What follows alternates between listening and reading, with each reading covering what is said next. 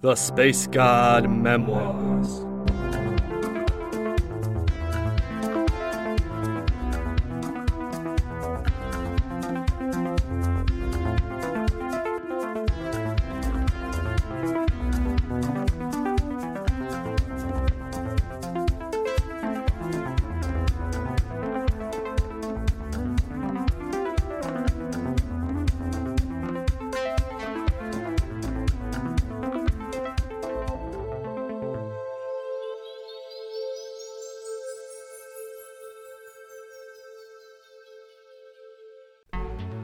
Season 2, Episode 6.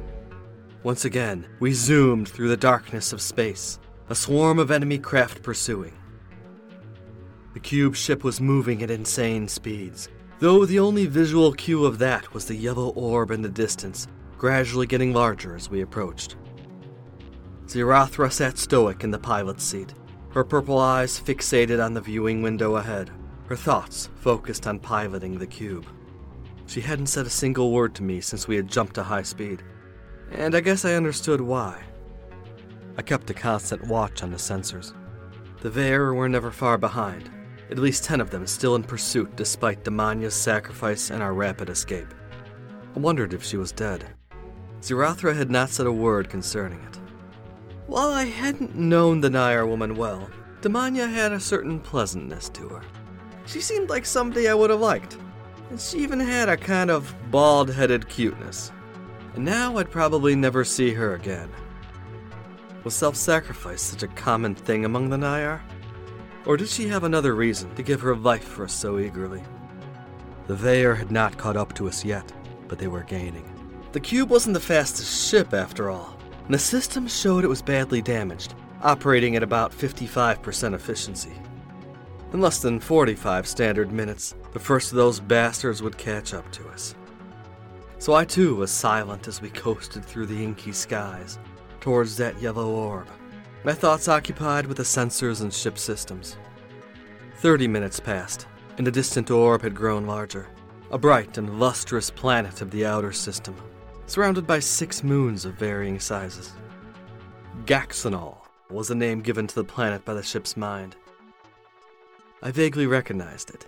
Its yellowish light had long been a steady sight in the nighttime skies of Aruvis, though I had never imagined how it would look up close.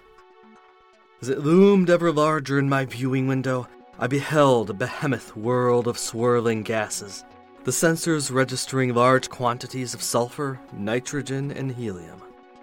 If I had thought Shivnar or Vuldria had been big, Gaxanol dwarfed them both. 100 Aruvises could have fit inside of it. Scrag, 2 of its moons registered as larger than my home world.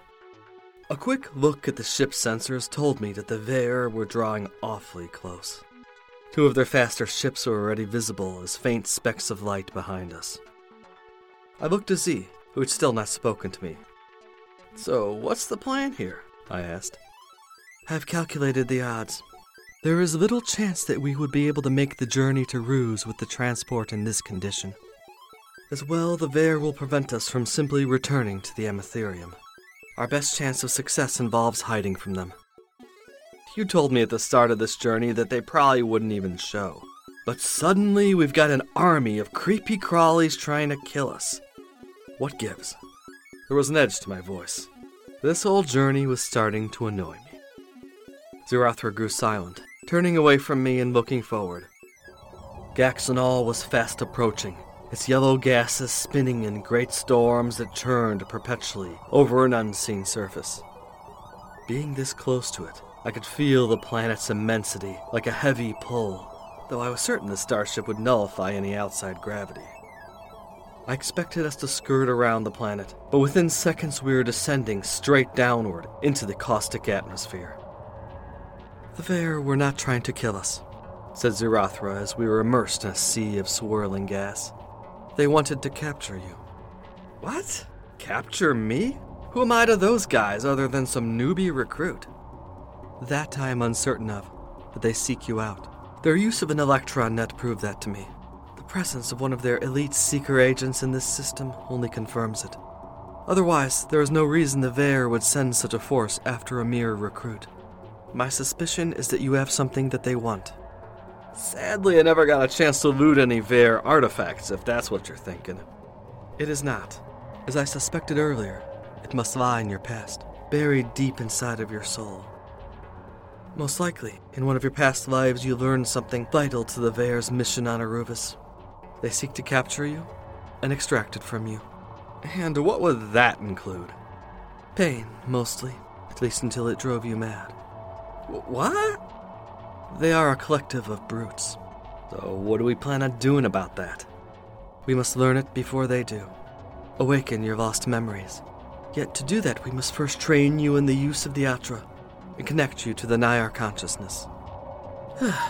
Without the proper facilities, that would be quite the challenge. So I guess Damanya sacrificed herself for nothing then, I said, just so we could flounder out here until we ran out of juice. First of all, Damanya did not sacrifice herself. When you next see her, she shall be alive and well. But I saw her ship explode. Secondly, I have a plan. We continued to drift through the storm of caustic gases, blue lightning crackles illuminating our journey. I noticed that the cube ship was not responding well to our gassy cruise. The shields were at only 30%, the interior lights shifting to a murky orange. Clearly the transport wasn't outfitted for this kind of environment. So, I said, looks like you're trying to wreck this ship and blow us both up. Yes, and no, she stated, revealing her trademark half-smile. Come on, Z. This is no time for your standard vague crap. Plus, we haven't lost the Vare. Yep, the ship's sensors were showing 2 Kerblat and 3 Vigle, about 50 meters above us in the atmosphere. As I said, I have a plan. I could feel the cube continuing to drift forward, at the same time rising in altitude. Suicide plan looks like, I said. She did not reply. In seconds, I could see the enemy ships, the crab-like Vigle and the U-shaped Kerblat descending upon us. Z continued to pilot us upward until the cube ship was nearly at the edge of the atmosphere and space. A blast from one of the Vigle struck our hull, which shook with the force. The shields were nearly spent. I looked out to see the 2 Kerblat glowing with an electrical green energy, getting ready to form their net and catch us. I focused on the remaining systems, ready to lock into the weapons and fire upon them. At that instant, Zirathra stood up from her pilot's seat. She let out a shallow breath, and the light inside the ship turned to a bloody red. She grabbed my hand roughly and began walking towards the back exit of the ship. We are getting inside my fighter craft, she commanded, dragging me along. This cube is finished. I could feel my connection to the vessel fading. Since it looked about to explode, I didn't argue with her. The door in the back wall opened up, revealing her 8-sided blue fighter. We both rushed inside of its open doorway. She immediately sat down in the single pilot's seat. I plopped down on the lone cot behind it. The door to the cramped chamber vanished behind us, and the airlock opened, revealing the gaseous storm outside. The octahedron powered on, and before I knew it, we were out, freely coasting through the yellow skies. An explosive crash behind us thrust the octa forward. When I looked back, all I could see was the remains of the cube and its pursuers. All ships shattered into uncounted pieces and drifting in Gaxanal's hectic winds. So, that was your plan, I asked, as the cramped starship popped up through the last of the thick cloudscape, the expansive stars appearing before us, along with 3 of Gaxanal's many moons. Part of it. That maneuver took care of our immediate pursuers. It may have bought us around 20 minutes. 20 minutes to do what? I asked. On one of these moons there is an ancient Nayar stronghold. It was abandoned millennia ago, though I'm certain the Vare never discovered its existence. It will be the perfect place for us to hide, if we can get there undetected. Hold up. Can't we just turn on stealth mode and evade these Morga munchers? Z looked at me askance. I am sorry, Kef. Nayar craft generally do not come equipped with a stealth mode. Dugga crap. I activated it before. You know when I borrowed your ship a while back? I was definitely using some stealth functions to evade you and your crew when I thought you were the bad guys. Zarathra looked directly back at me, running her eyes around the edges of my form. Fascinating, she said. What do you mean? You contain all manner of mysteries. You see, Nayar craft are capable of a certain degree of stealth, though not on their own. It is a mental function, which essentially causes others to ignore the pilot and their ship, making them invisible to mind-based sensors as well. Entering a stealth mind requires the pilot to have a very specific set of talents, and involves the use of Atra. Well, I guess I have those talents. Prove it, she said, as she stood up from the pilot's chair and motioned for me to sit down. I will. After a few moments of fumbling and jostling around one another, Z and I had switched positions. Letting my body settle into the pilot's seat, I took a breath and connected with its mind, a process that was starting to become habit for me. The familiar presence of a ship's mind computer linked with my own, I let myself get adjusted to the new sensations. The sense of expansion, the fighter ship's form becoming like a second body. My memories ran back to my first flight in this ship, back when I had found myself suddenly awake after a reality-shattering afterlife journey, only to meet up with a Vaer welcoming committee that wanted me dead. Back then, my mind was spinning with past life memories, my main goals survival and escape. I had beaten up some elite soldiers, stolen a Nayar vessel, stealthed away, and had gotten quite far before I was caught. How had I done all those things? Maybe it was all just by instinct, or else there was some deep part of me who could hack the mental codes of starships and vanish from sight. Well, time to give this another try, I thought as I completed my connection to the Octa. First, I opened my eyes and scanned the surrounding area, using my vision in conjunction with the sensors. The remainder of the Vaer forces weren't far, appearing as blips on the far side of Gaxonal's curvature. In mere minutes, they would be close enough to sense our exact location. That is, unless I acted. Stealth. I distinctly recalled that it wouldn't activate with just a mental command. It was all about me. I had to feel small, tiny, insignificant, easily overlooked. I could see why most of the Nayar couldn't enter a stealth mind. They weren't small. They were big heroes, saving the universe in their magical starships, fighting grandiose battles, ruling as gods. Even I was starting to get caught up in all of that. But I still remembered what it was like to not matter. To be just another face in a crowd. Unimportant. Normal. Back in the wastes of Aruvis, it was a useful skill. The skill of vanishing. You could get away with just about anything when people didn't even notice you. And you tended to live longer, too. Yeah, I knew what that was all about. And I sent that to the ship, inundating it with my feelings of insignificance. I let out a deep groan, pouring my Atra into the vessel. The light within grew faint. An air of clearness and emptiness filled the chamber. It was working.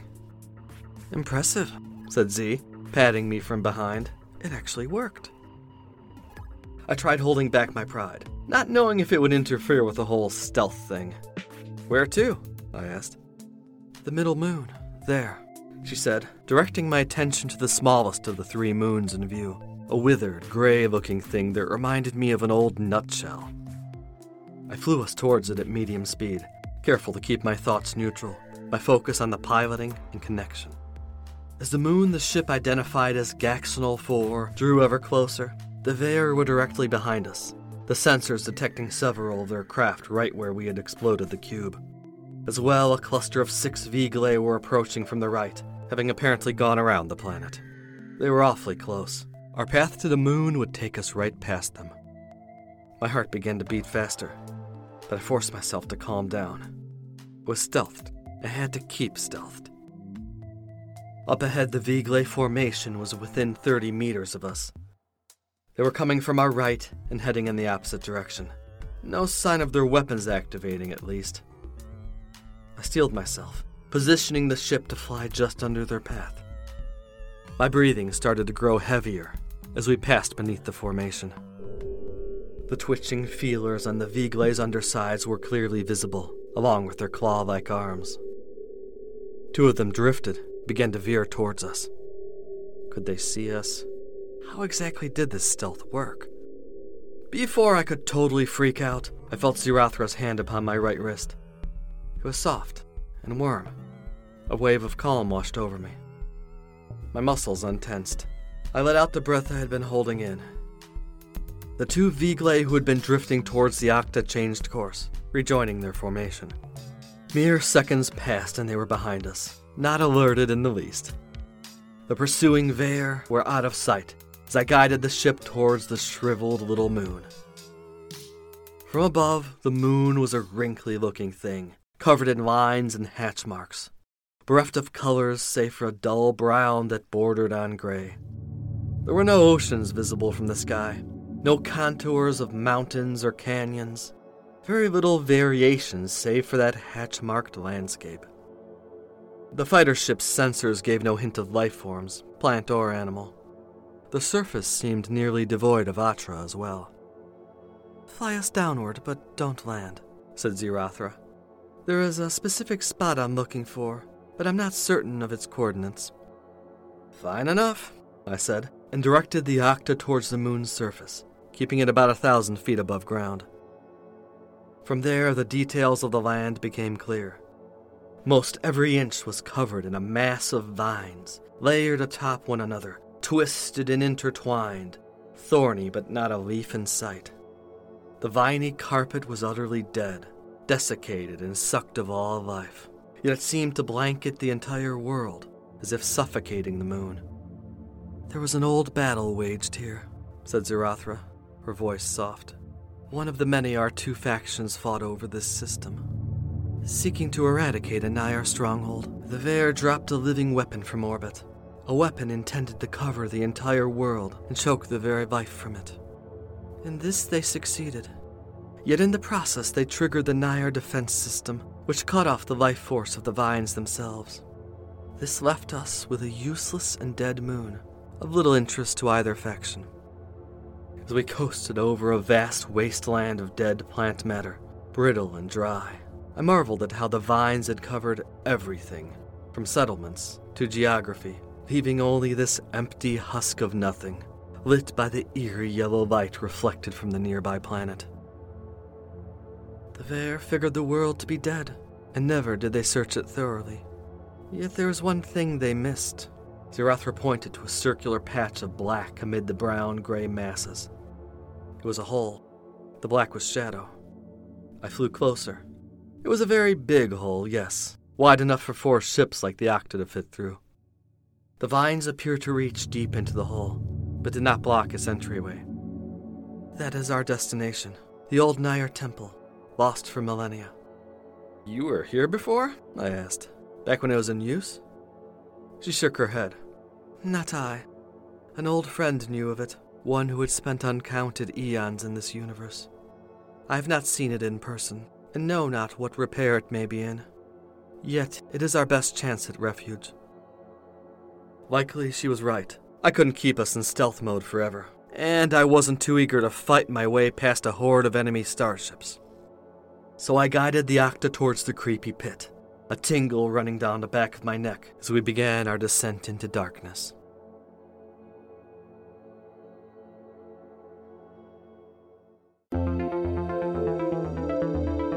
Thank you for listening to this episode of The Space God Memoirs.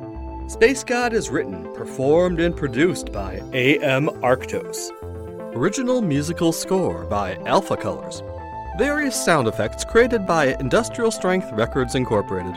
Please support this podcast by following, rating, and sharing on your favorite social media site.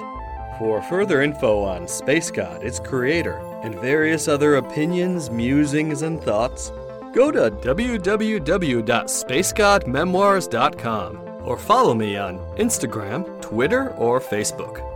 If you enjoyed the Space God Memoirs, please consider supporting us by becoming a patron.